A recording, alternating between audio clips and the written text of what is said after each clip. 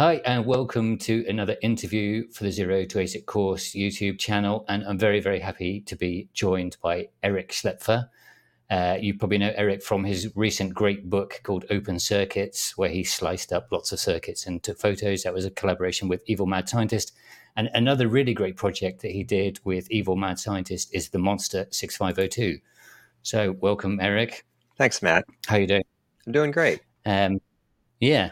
So I've heard a few interviews that you've done before, like with the Ampower, that was number 609, Unnamed Reverse Engineering Podcast 85, and a recent YouTube chat that you had with Bill Hurd on his channel. So I would say to anyone that wants to find out more about you, and also, of course, your Tube Time US on Twitter, Right. which is, I think, how I first bumped into you.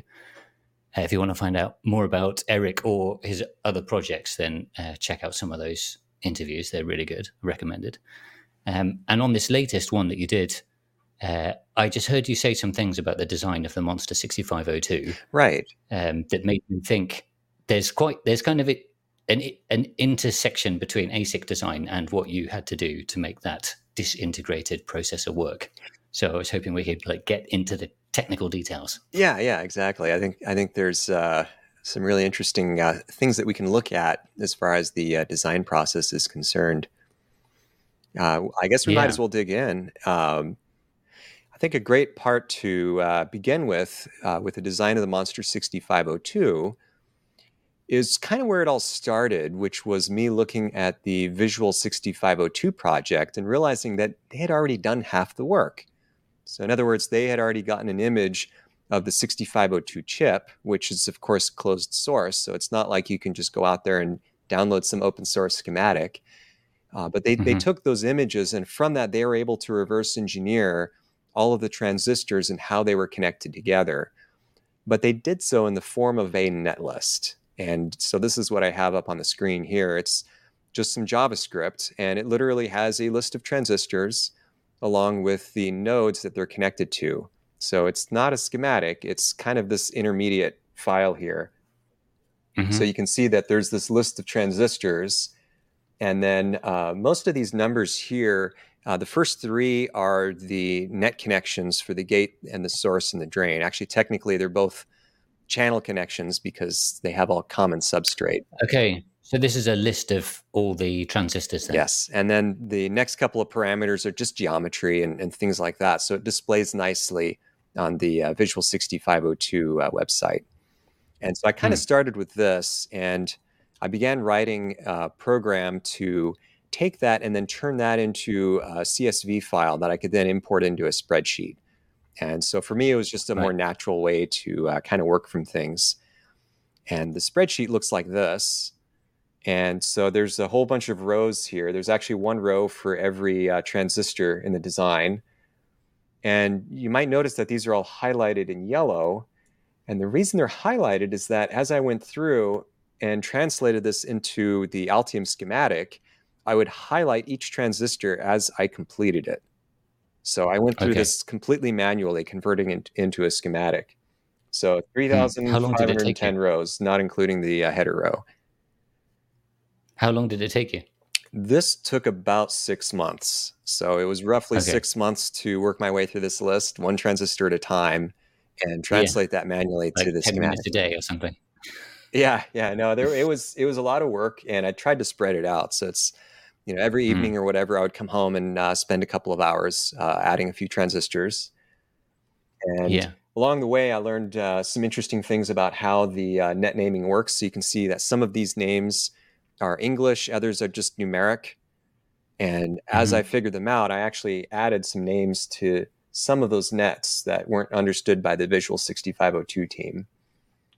There's a couple of interesting notes in here as well. There's some transistors that are duplicate. And this has to do with the way that they turned the mask images into a transistor list. And they did that kind of with a software approach. It was semi-automated. They had some humans in the loop as well. But there's mistakes in here. They don't affect the simulation, because if you have two transistors connected in parallel, the simulation works identically. There's no change there. And so these were all duplicates that I was able to get rid of. There's also a couple of rows in here. I think these are highlighted in green. I found some earlier. There we go. These are actually just ESD structures. And so they're connected as ESD clamps on the pads. And so in that sense, they're not really useful for the MOnSter 6502. And so I just left those out. And so that's kind of the whole list. That was all the point. transistors you were using already were ESD protected then? Well, they either had built-in ESD protection, or I also added some diodes, some actual discrete diodes, to clamp the voltages on the pins to either VCC or ground, as kind of the typical approach that you would see on a discrete circuit board. Yeah. So when you showed me the net list, I was thinking, because I'm used to like writing a bit of Verilog to describe a design, then throwing it into the ASIC tools, and then at the end, when it does a step called layout versus schematic, it's extracting the circuit from the GDS file, which is a bit like the Gerber file, right, and then comparing that against the design that went in. And when you look at a gate level net list, it's just this. It's like a big list of not just transistors, because it's with standard cells, so it's like flip-flops and AND gates and OR gates, but then just wire names. So it's really, really impossible to read, or take. I can't imagine being faced with that and then someone saying, now, can you make a PCB out of it? Right. I mean, technically, I could have done something like this. So I could have written a program to take this JavaScript file and then turn it into a netlist that I could have imported into Altium Layout. And I think it would have worked, and it would have saved me maybe 6 months, but it would have cost me a lot later on. It's much easier to troubleshoot a design when you have an actual human readable schematic rather than just something like this. Yes. And I've seen the schematics on another interview that you did, and they're very nice just on their own as a way of making it much more understandable. Yeah, so this is an example right here. So this is a section of the ALU. I think I reviewed this a little bit with Bill, but the idea was to lay this out in a way that is conducive to conceptual understanding.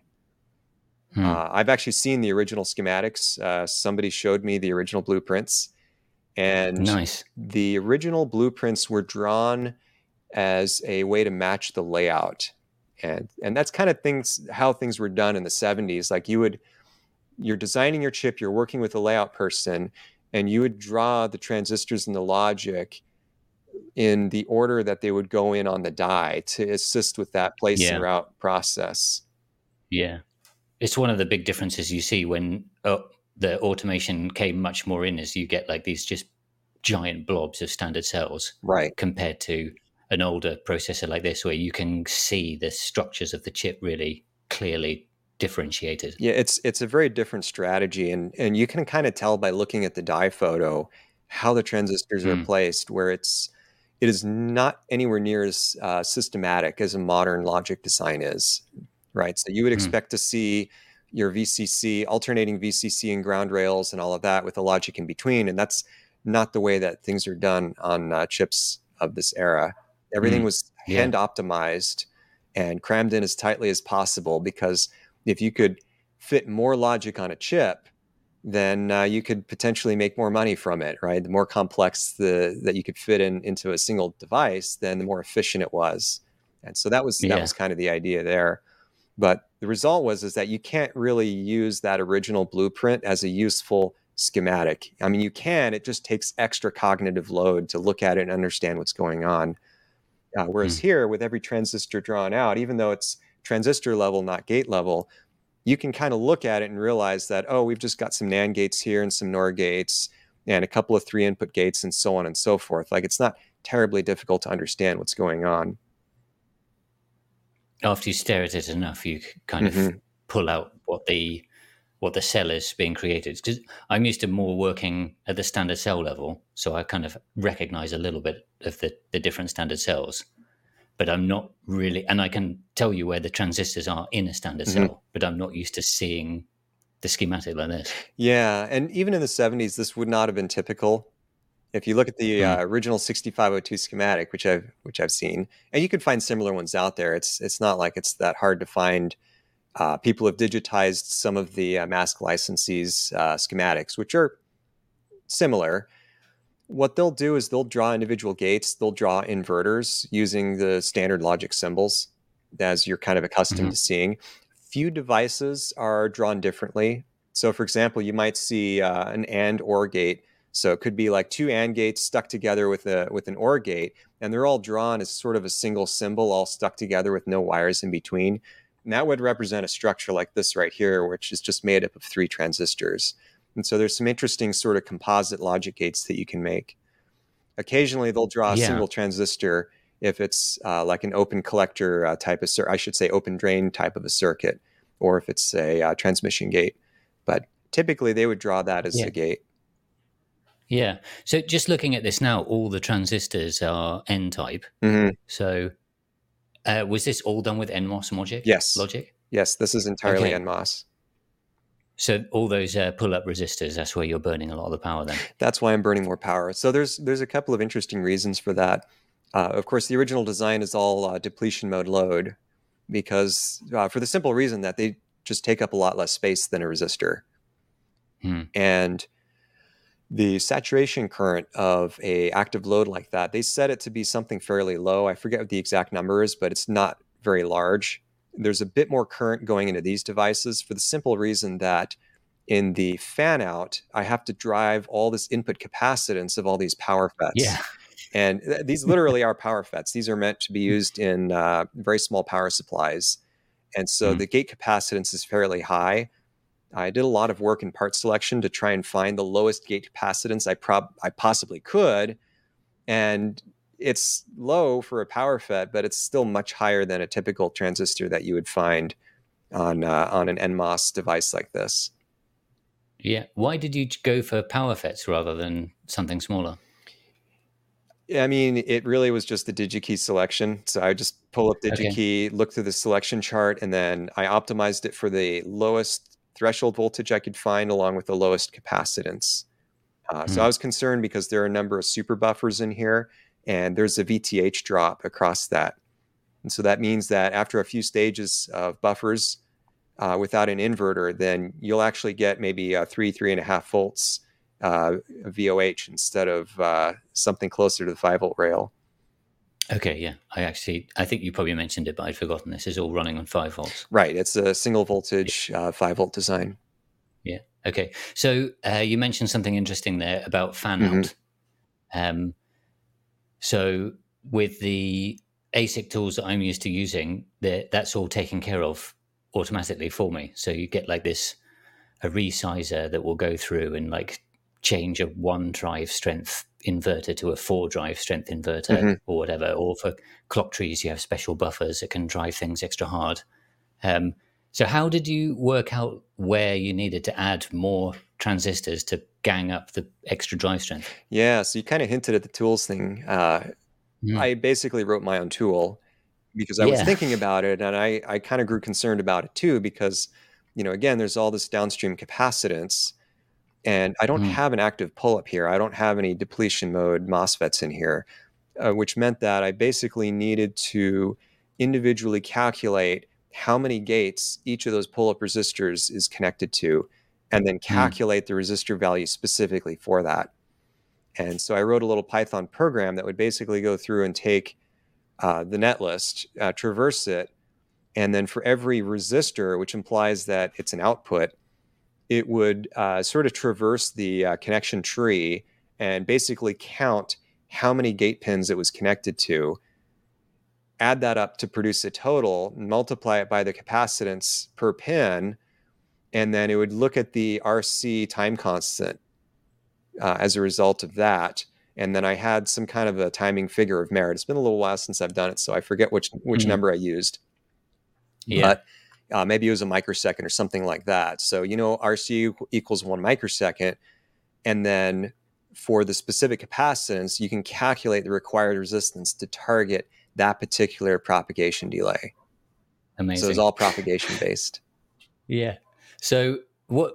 Remind me what speed the MOnSter runs at? It runs up to around 50 kilohertz.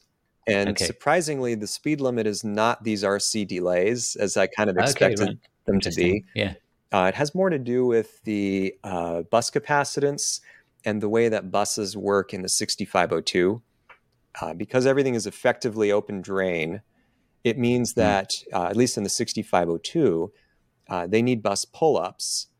And in order to save power, among other reasons, those pull-ups are not always turned on. And so what they do is they have a two-phase clock, and on one clock phase, they pre-charge the bus. And so they basically take all of the bus lines on all of the buses and then charge them all the way up. They're not quite 5 volts because, again, all we have are these depletion mode MOSFETs. So because of threshold concerns, you only get up to, some certain maximum. I think it's maybe 4 volts.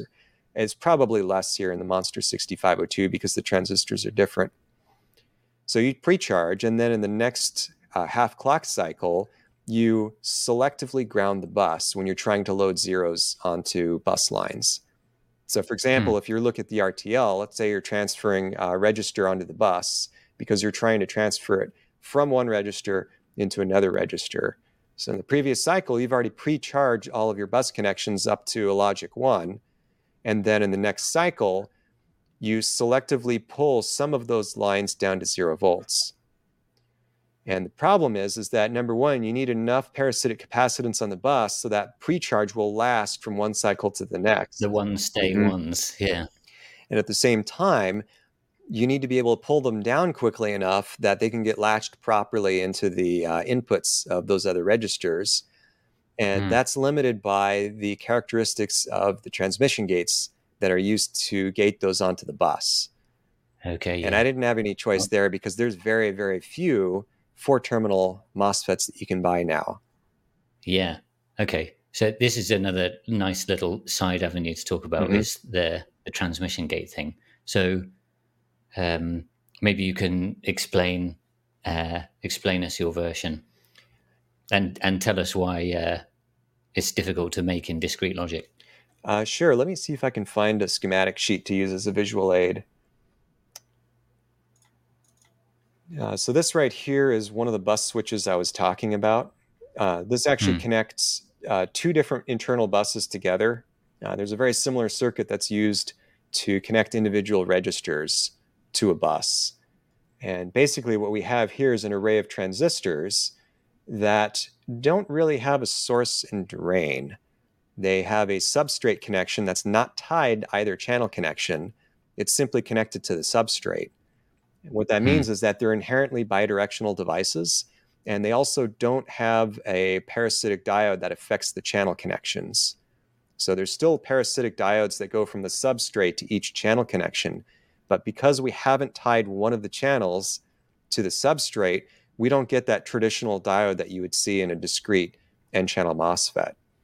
And the 3-pin package. And the 3-pin package, exactly. And so that winds up being quite important. So this one right here is driven by a control line. All the gates are connected together. And so obviously we need enough voltage that we can get this to turn on. The good news is that of course, the threshold voltage is relative to the substrate, and that's relatively straightforward to get. There's some other effects like channel length modulation and stuff like that you probably remember from semiconductor courses that will have an impact on here. And so these are certainly not perfect transmission gates, but they work well enough for that purpose. Where you run into some key differences have to do with the parasitic capacitances as well as the RDS on. And so these particular FETs are fairly small. They're designed to be used for differential pairs in analog amplifiers and stuff like that. And so their RDS on is fairly high, and the saturation current limit is also fairly low. I think these saturate around 8 milliamps or so. And so all of that acts as a speed limit because when you're trying to drive the bus with all the bus capacitance, you can only do it so quickly. And your traces are centimeters, not microns. Exactly. So there's a lot more parasitic capacitance on the traces. This is a 4-layer board, and I have a ground plane. And so, yes, every trace has quite a bit of parasitic capacitance as well. Yeah. Yeah. Were you able to calculate that and take it into account? The trace capacitance, I didn't bother calculating because it's swamped by the capacitance of the MOSFETs. So both the drain to substrate and the gate to substrate capacitances. Amazing. Is there anything else that you think is interesting about where we're at the moment you want to tell us? Yeah, I mean, it's a really interesting design in the sense that there's so much done by hand. It really gives you a sort of a snapshot of what IC design was like before the existence of EDA tools. Remember, this thing was designed entirely with pen and paper. So I've talked to the designers before, and they said that they actually don't remember if they used simulation or not. But if they did, it would have been a timeshare on the PDP-11 or something like that running Spice. And so there wasn't really a whole lot you could do without spending a ton of money. So most of it was done with pen and paper and possibly a calculator, most likely slide rule calculations. Yeah. Do you think that they built out little bits of the circuit in a discrete fashion, like you most did, likely to test little bits and pieces? Yeah, most likely they had some form of a wire wrap prototype. And that feeds into some of the design challenges that they ran into. You know, people like to talk about the rotate right and say, oh, well, it was a bug and it was broken and all of that. And of course, I've already done a video describing why I believe it's not actually a bug. It was just never implemented. But based on what I've seen in the when design, I was brushing up on my 6502 theory. Right, yeah. But based on what I saw in the design was that I think they were trying to get it to work on their possibly a wire wrapped prototype or something like that. And I think it was taking a really long time because they were running into issues getting that running. And so at some point, Chuck Peddle, I think, told them, look, guys, we got to get this out in the market because the timing is perfect. We've got to get it out now. If we wait too long to try and get this issue resolved, then the market will have moved on. And so you can kind of see in the design, there's these sort of little stubs of functionality that were put in, but then disabled before that first silicon. Yeah.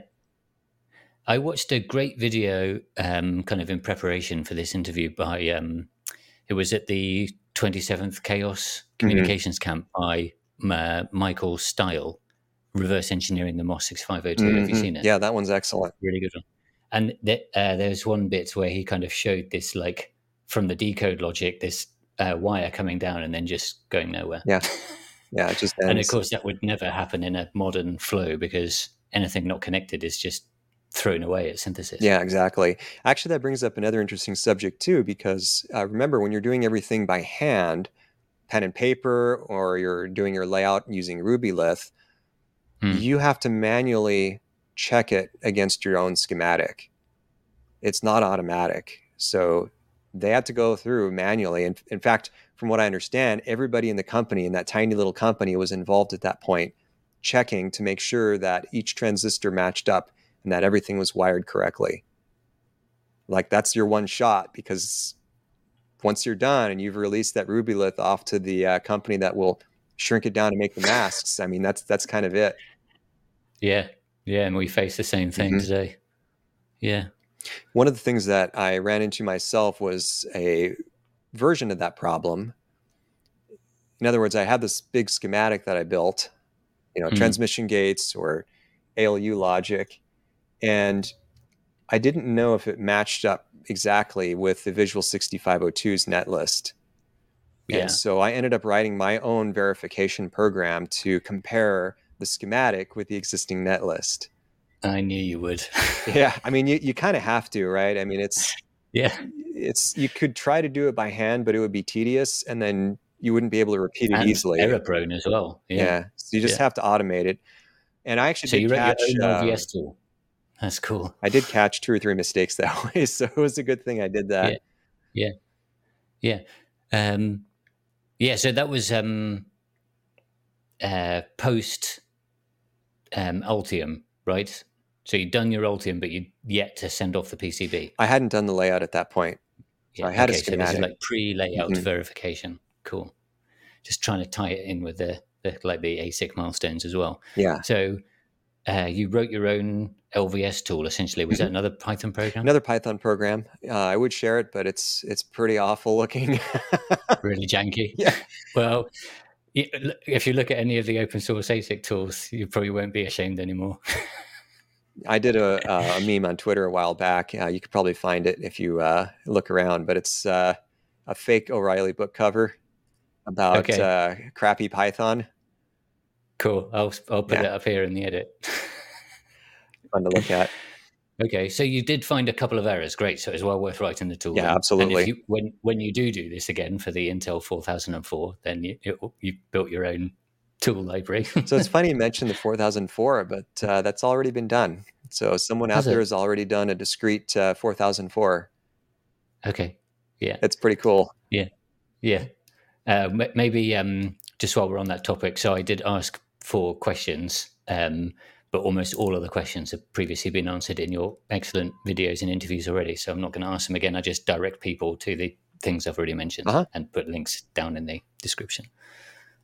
Okay. So now you've got your, you spent 6 months and you've got a layout in Altium. Then you've got to actually do the physical layout. Right. So 6 months in, I've got a schematic, and it's hierarchical, so it's fairly similar to what you would see in an analog IC design.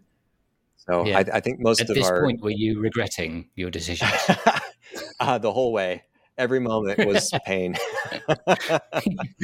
You told a story in one of your other interviews about like just building the program counter, and then when it worked, you were both like happy but also sad that it meant that you were going to have to do the whole thing. Yeah, the whole process was basically me trying to prove that this couldn't possibly work and that I shouldn't attempt it. So that you had a good excuse to give up. Yeah. So a lot of it would involve prototyping transmission gates.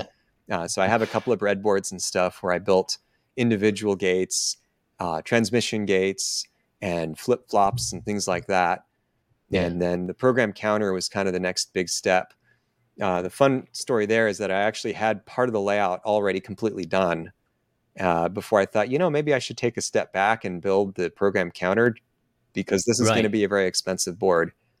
And it turned out the program counter worked and the carry propagate worked, which was really what I was worried about. I was concerned that there would be some maybe gate threshold issues or something like that, where the carry would propagate partway and then stop, or there might be some timing issue or something like that. But it actually worked fine. Yeah. I guess also because you've got a 2-phase clock here. So if stuff goes really badly wrong, you can adjust those phases and you have a little bit of leeway there. Yeah, exactly. And unfortunately, it's all interdependent. So if I adjust the clock phases, then that could throw a wrench in the way that the bus pre-charge cycle works. So there's trade-offs everywhere.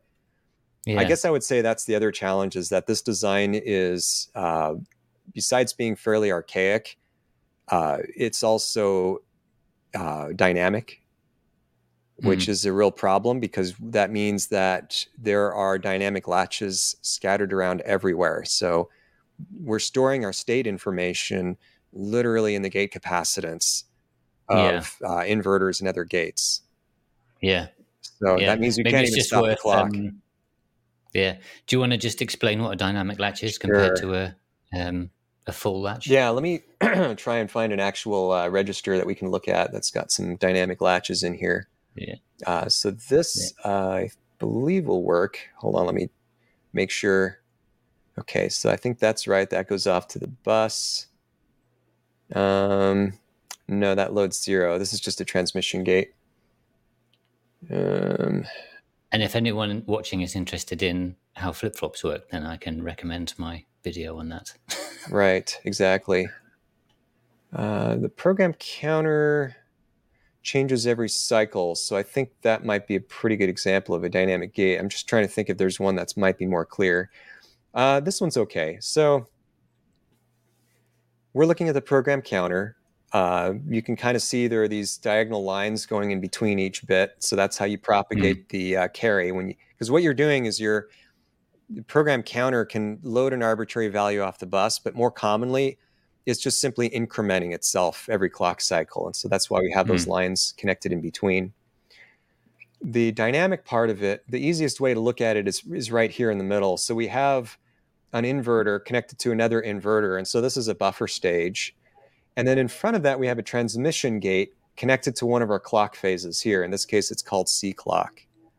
And what happens is that when we're in the C clock phase, this transmission gate is turned on. And so whatever data is coming from the output of this gate beforehand comes through and then gets loaded into the gate of that buffer, right? So the buffer now has either a 1 or 0, either high voltage or 0 volts loaded into it.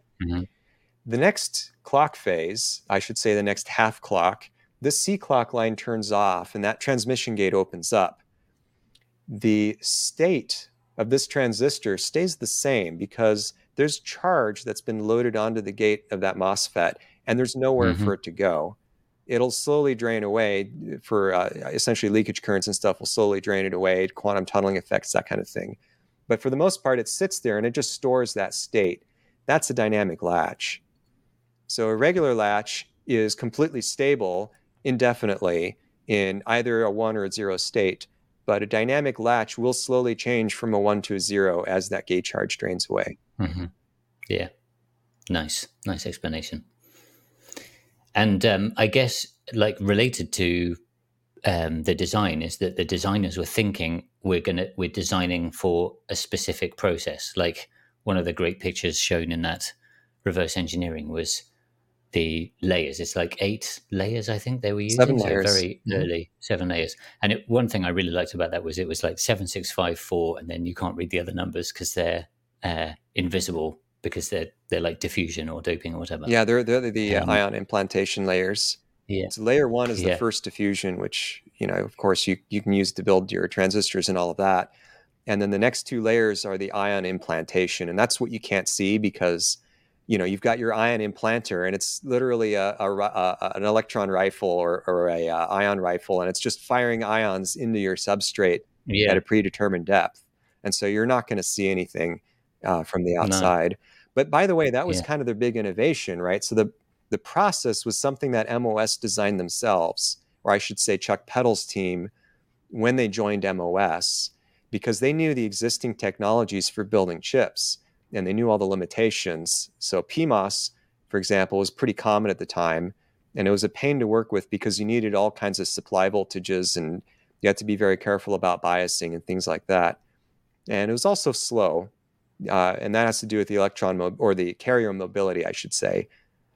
And so that was a problem. But they had been reading papers that were published that discussed using an ion implantation technique to take NMOS transistors and make them depletion mode. And the idea there is that you're shifting the threshold of the MOSFET so that even if the gate to source voltage, I should say gate to substrate voltage is 0, the MOSFET is still turned on. And so if you think of the voltage curve, the IV curve, you've got your classic MOSFET set of curves. Imagine shifting that to the left. And so now it's turned on essentially continuously. And so that's how you build a current source. And so that was their big innovation. And they were designing this for that process. So now you're recreating this at the PCB level. Right. Things might not work exactly the same, right? Because you've got totally different types of devices and all your parasitics and everything else is all different. Right. Yeah, exactly. I can't use a depletion mode device because they're uncommon on the board level for a board level design. And so I just substituted them with resistors. Yeah. Same kind of story as the transmission gate. Yes, exactly. But luckily you had a bit of a easier workaround there. Okay. Cool. So we've seen an example of a dynamic latch and how that works. Should we move up one level now to the physical layout? Sure. Let's take a look at that. It's going to take a little while to come up. The file is big. Yes. There we go. How big is the file? That's a great question. Let me take a look. One of the interesting things in the reverse engineering talk was that the total entropy of this design was something like 7 kilobytes. So this is a 21 megabyte board file. Yeah. Massive. Yeah. I love the way that you've got the bond pads around the edge. That is such a nice touch. It's also very convenient for testing because I could go in with alligator clips and just connect to them. Just clip them on, yeah. Yeah, so the layout is directly inspired by the original. And that helped a Yeah, so lot. it's cool that you were able to keep it matching. Yeah. Exactly. And some of it is cut and paste. So on the registers here, I could cut and paste a lot of the traces. But there's still some routing here that's fairly unique. And it took a lot of work. This is about 6 months of work to get that all laid out. Yeah. So you were really regretting your choices at this point. Yeah, it's a couple hours every night. I would just sort of chip away at it, but it was very tedious. Kind of gives you an Yes. appreciation for the layout engineering that was done by hand in the 1970s. Yeah. All this was something you had to do with rubylith by hand. And if you imagine making a mistake and realizing, oh, well, these all have to be shifted over, then you just went in with your X-Acto knife and chopped away. Slice and dice. Yeah. Yeah. Wow. So you said it's a 4-layer board. It's 4 layers. So there's a power plane and a ground plane and signal traces on the top and bottom. And loads of LEDs. Loads of LEDs, a lot more than the original. Yeah. Yeah. So I guess you can just once you're happy with the schematic in Altium, Altium has got a test that checks that your layout matches. So that level of the layout versus schematic, you didn't have to write a Python program to do that. Yes, yeah, that's one of the advantages of using a schematic, is that you get that automatic comparison. Write your own PCB design program to make it even harder. Exactly. Yeah. Is Altium scriptable? Is it something that you could do a bit of for the decode? Could you show us the decode sure. matrix bit at the top? Because that seems like that's something that would be fairly easy to kind of programmatically create. I didn't end up scripting that. This I just used a lot of, not so much cut and paste, but I would just set up a grid and then move things around and then use the alignment tools to get them all lined up right. So it looks like something you could use a program or a script, and I probably could have, but I didn't end up doing it that way. Yeah. I think is also when you see it in action, or also on the visual 6502, where you can run and step and things like this, it really gives a great insight into how this processor works, where the instructions are decoded by this big matrix, and you could see how powerful that technique would be, where you're like, okay, I'm going to add a transistor here and that's going to make this line go high, and then I can use that to sneak through all the layout, and that's going to make this AND gate turn on or off or whatever. Exactly. In fact, this was really helpful to have the access to the Visual 6502. I just use that as my simulation tool. So if I was debugging something on the board, then I could just pull up Visual 6502 and run the same program and look at some of the nets that lighted up. And then I could compare that with the actual board. Yeah. Okay. So let's move on then. So you've done the layout, and you've did you? I guess the board it's pretty big, but you probably didn't have to go to a special fab place to get that made, did you? Most fabs can do a board this big. It's just expensive. Yeah. The other challenge was for the assembly. The pick and place required several reels of the same part. Did you do that yourself? Or? No, I didn't do this by hand. That would have been tedious. Yeah. Well, that would have been tedious. Yeah. Although I did swap out the LEDs when the boards came back because they had used the wrong part number, and that was definitely tedious. Yeah. So you got your assembled boards back then. So now you're on to this final stage of verification between the intention, right? Which you said you can check on the Visual 6502. Yeah, the most important thing was coming up with a power up strategy, and so in this case, I used a power supply with a current limit, and I started with a rather low current limit, and I slowly brought it up. And as it turns out, that was a good thing because of some issues with the clock. I discovered that it was possible to get conflicting states in part of the logic. And so there was one spot where there were 8 super buffers that could actually turn on at the same time, and you'd get a shoot through current. But because I had a current limited supply, I could see that the current was very, very high. And I could also tell that the board was heating up. And since I don't really have a good thermal camera, I could get a vague idea of where on the board it was. But to kind of narrow things down, I wound up using a piece of Scotch tape. And so those super buffer transistors melted holes in the Scotch tape. And so then I knew kind of what was going on, or at least I could progress to the next step of troubleshooting. But that was kind of the basic bring up, right? So you're applying power for the first time, and you're looking for major power issues like that. And so I was able to bypass them, at least temporarily, to get more and more of the CPU up and running. Yeah, so maybe we did miss something a few steps ago then. Did you have an idea of how much power this is going to draw when you turned it on? Like, not really. What were you expecting? No, okay. I had a vague idea, but I wasn't sure what the dynamic consumption would look like. Yeah. So, but I figured it would be mostly the static loads in the load resistors. So some percentage of them would be turned on and some percentage of them would be turned off. And then, of course, there's LED power as well. Yeah. So because this is all NMOS, correct. When the MOSFET's turned on, that's when the resistor is drawing the current. Yeah. Okay. So what is the power draw then? It varies depending on what you're doing, but typically it's around 2.5 amps. Okay. Pretty chunky. Yeah, pretty chunky. So that when you turned your power supply on and it went way past that, you were like, yeah, I thought, well, that's a little high. Yeah. 2.5 amp CPU, amazing. I mean, I suppose modern graphics cards use a similar amount, don't they? Yeah, or potentially with billions more transistors. Yeah. Yeah. Okay. So you brought up the power supply. That must have been then you worked out that problem. Did it at that point start kind of stepping through and clocking its first program? So the first task there was to essentially test execution of a no-op. And so I did that by basically pin strapping the data lines to the no-op instruction by using resistors.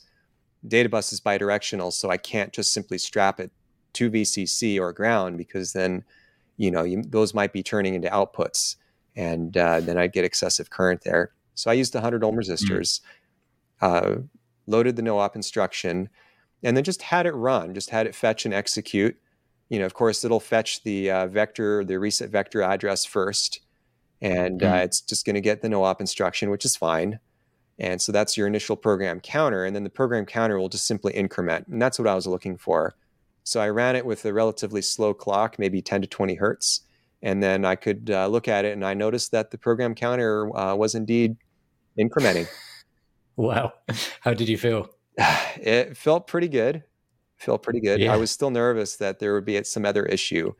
Remember, I already knew the program counter would work based on that previous test. Yes, but having everything all together, everything all connected, must have been a great feeling. Yeah, and then I think from there I started putting in other individual instructions. So then I would feed in like a add one to the accumulator type of a thing. I don't really remember what other instructions I used, but it was a fairly abbreviated list of just a couple of instructions to see if I could get any behavior out of it. Yeah. And then I would look at the instruction, register LEDs, and I would look at LEDs all over the board to try and figure out what was going on. And then I think at some point I also implemented the WAS single step circuit so that I could single step the processor without having to stop the clock. I don't know that. Is that like a trick you can use to like build some external thing? Yeah, it's a trick with a single TTL logic chip that you connect to the sync pins and the ready pin. And so you can cause the processor to basically go one cycle at a time. And so that was very helpful. Old school debugging trick. Yeah, exactly. Single step TTL. And then from there, I had a little computer that I had built, and it had its own little ROM, and I started trying to run actual software. I think the first program that it actually ran, at least partially, was the Apple II Integer Basic. So I just wanted some simple program that was already kind of confirmed to work. And I had already gotten working with a regular 6502 chip. And so I plugged in the MOnSter, and is that the little board that appears in the video where it's got the 60, and you can take that out and then plug the MOnSter in with that flexible cable? Exactly. Nice. So it actually came up and it executed the basic program without any issues. It just worked the first time, and I was really shocked. Yeah, amazing. Good job. Yeah, thank you. Yeah, congratulations. What an incredible project. And of Yeah. course, I was still suspicious because I don't believe that BASIC uses every possible instruction. And so then No. it went into Yeah. actual, somewhat more formal verification that the CPU is actually working correctly. Hmm. And so for that, I Yeah. So found, I wanted to get onto that. So yeah. like, how did you come up with a list of test vectors, or how did you like make sure every transistor? Because the thing that I want to get onto, like I think probably last is I know that you're going to make this into a product one day, Hmm. and you've got to have, if you're placing so many transistors, you're probably going to end up with some odds and ends that don't get mounted properly. So you're going to need to have some fairly rigorous testing in the fab, right? Absolutely. So Absolutely. It's the same what's kind your of plan? tests that you would use for an actual chip itself. And Hmm. what I wound up doing was pulling together a test program that runs a whole bunch of 6502 instructions. And I did it in 2 stages. So the first stage is to verify bus activity. And the program runs while there is another separate microcontroller that observes the 6502 bus to make sure that the bus cycles all look correct. And so that's kind of a Right. cycle by cycle verification. Doesn't verify all the inner workings of the chip, but it does verify sort of basic functionality. Stage 2 is a Yeah. more complicated test set of test vectors that, again, it's 6502 instructions, but the idea is to exercise all possible instructions with all possible memory addressing modes and carry bits and all those types of things. Hmm. The challenge was, so I actually started with somebody else's open source 6502 verification, and it was designed for someone's 6502 FPGA project. The Okay. problem was, is I didn't know what the test coverage would be, and so I ended up taking the Visual 6502 JavaScript and hacking it together with another script that would go through and disable each transistor one at a time in the design. And so it did it Hmm. twice for each transistor. It would make the transistor either stuck on or stuck off. And then it would run the entire validation suite to see if it detected that broken Check that it transistor. actually failed. Mhm. Right. And so then Cool. by taking the And percentage of transistors that were detected versus the total number of transistors, I was able to confirm that test coverage was around 80% after I made some improvements to the program. okay. So right. So you could still go through manufacture and have a few failures, but they wouldn't get picked up by the validation. Right. So it's certainly Yeah. possible. It's just a lot less common for that to Yeah. slip past. And if it can run all those programs, then it's going to be able to run all the programs that people are going to throw at it in everyday life Right. anyway, aren't they? Exactly. Yeah. Yeah. Yes. I guess it's probably obvious to most people, but this is like older than where I was at. What the first microcontrollers I were using had integrated program memory as well, so you didn't have that um, ability to spy on the data bus that you do with this chip. Right. So I guess that does make things a bit easier with this second processor looking at what's going Hmm. on the memory. Great. So where are you at with the production plan then? I know everyone is asking. That was like the number one comment on Twitter. It's like, have you got any questions for Eric? And it's like, when can I buy one? Everybody wants one. Yeah, I think it would be wonderful to be able to offer that for sale, and that is our long-term plan. There are a lot of Hmm. challenges with that. Well, some of them are supply chain related. Of course, we are sort of coming out of a pandemic, and so that made things very difficult to get anything really designed and into production. The Hmm. supply chain challenges, I think, are probably a bigger concern. Some of the parts are available again, but they're much more expensive than they used to be. And so we kind of have to Okay. reevaluate what that price would look like. It also means that we have to Yeah. get minimum orders in. And honestly, the volume is high enough for some of these parts that we're probably going to be triggering wafer starts, which means that there's going to be a pretty significant lead time. And then things like financing become a concern because then that means that you Yeah. have to pay for all the stuff up front to get that order Yeah. in. Yeah. And so we're Have you ever thinking thought about some about, crowdsourcing options for doing that. yeah, maybe you could like, instead of building it out of individual transistors, you could integrate it into one circuit. Now there's a thought. You could save some money that way. Yeah, sort of a fully integrated circuit of some sort. Disintegrated circuit. Yeah, nice. Great. Okay. Is there anything else you want to add? No, I think that's it. Right. Well, thanks so much for your time, Eric. Really fascinating, very interesting. We'll drop a link to all of your contacts and stuff in the description of the video. So if you want to find out more, then click on the links below, and hope you enjoyed this interview. Thank you, man. Thanks again.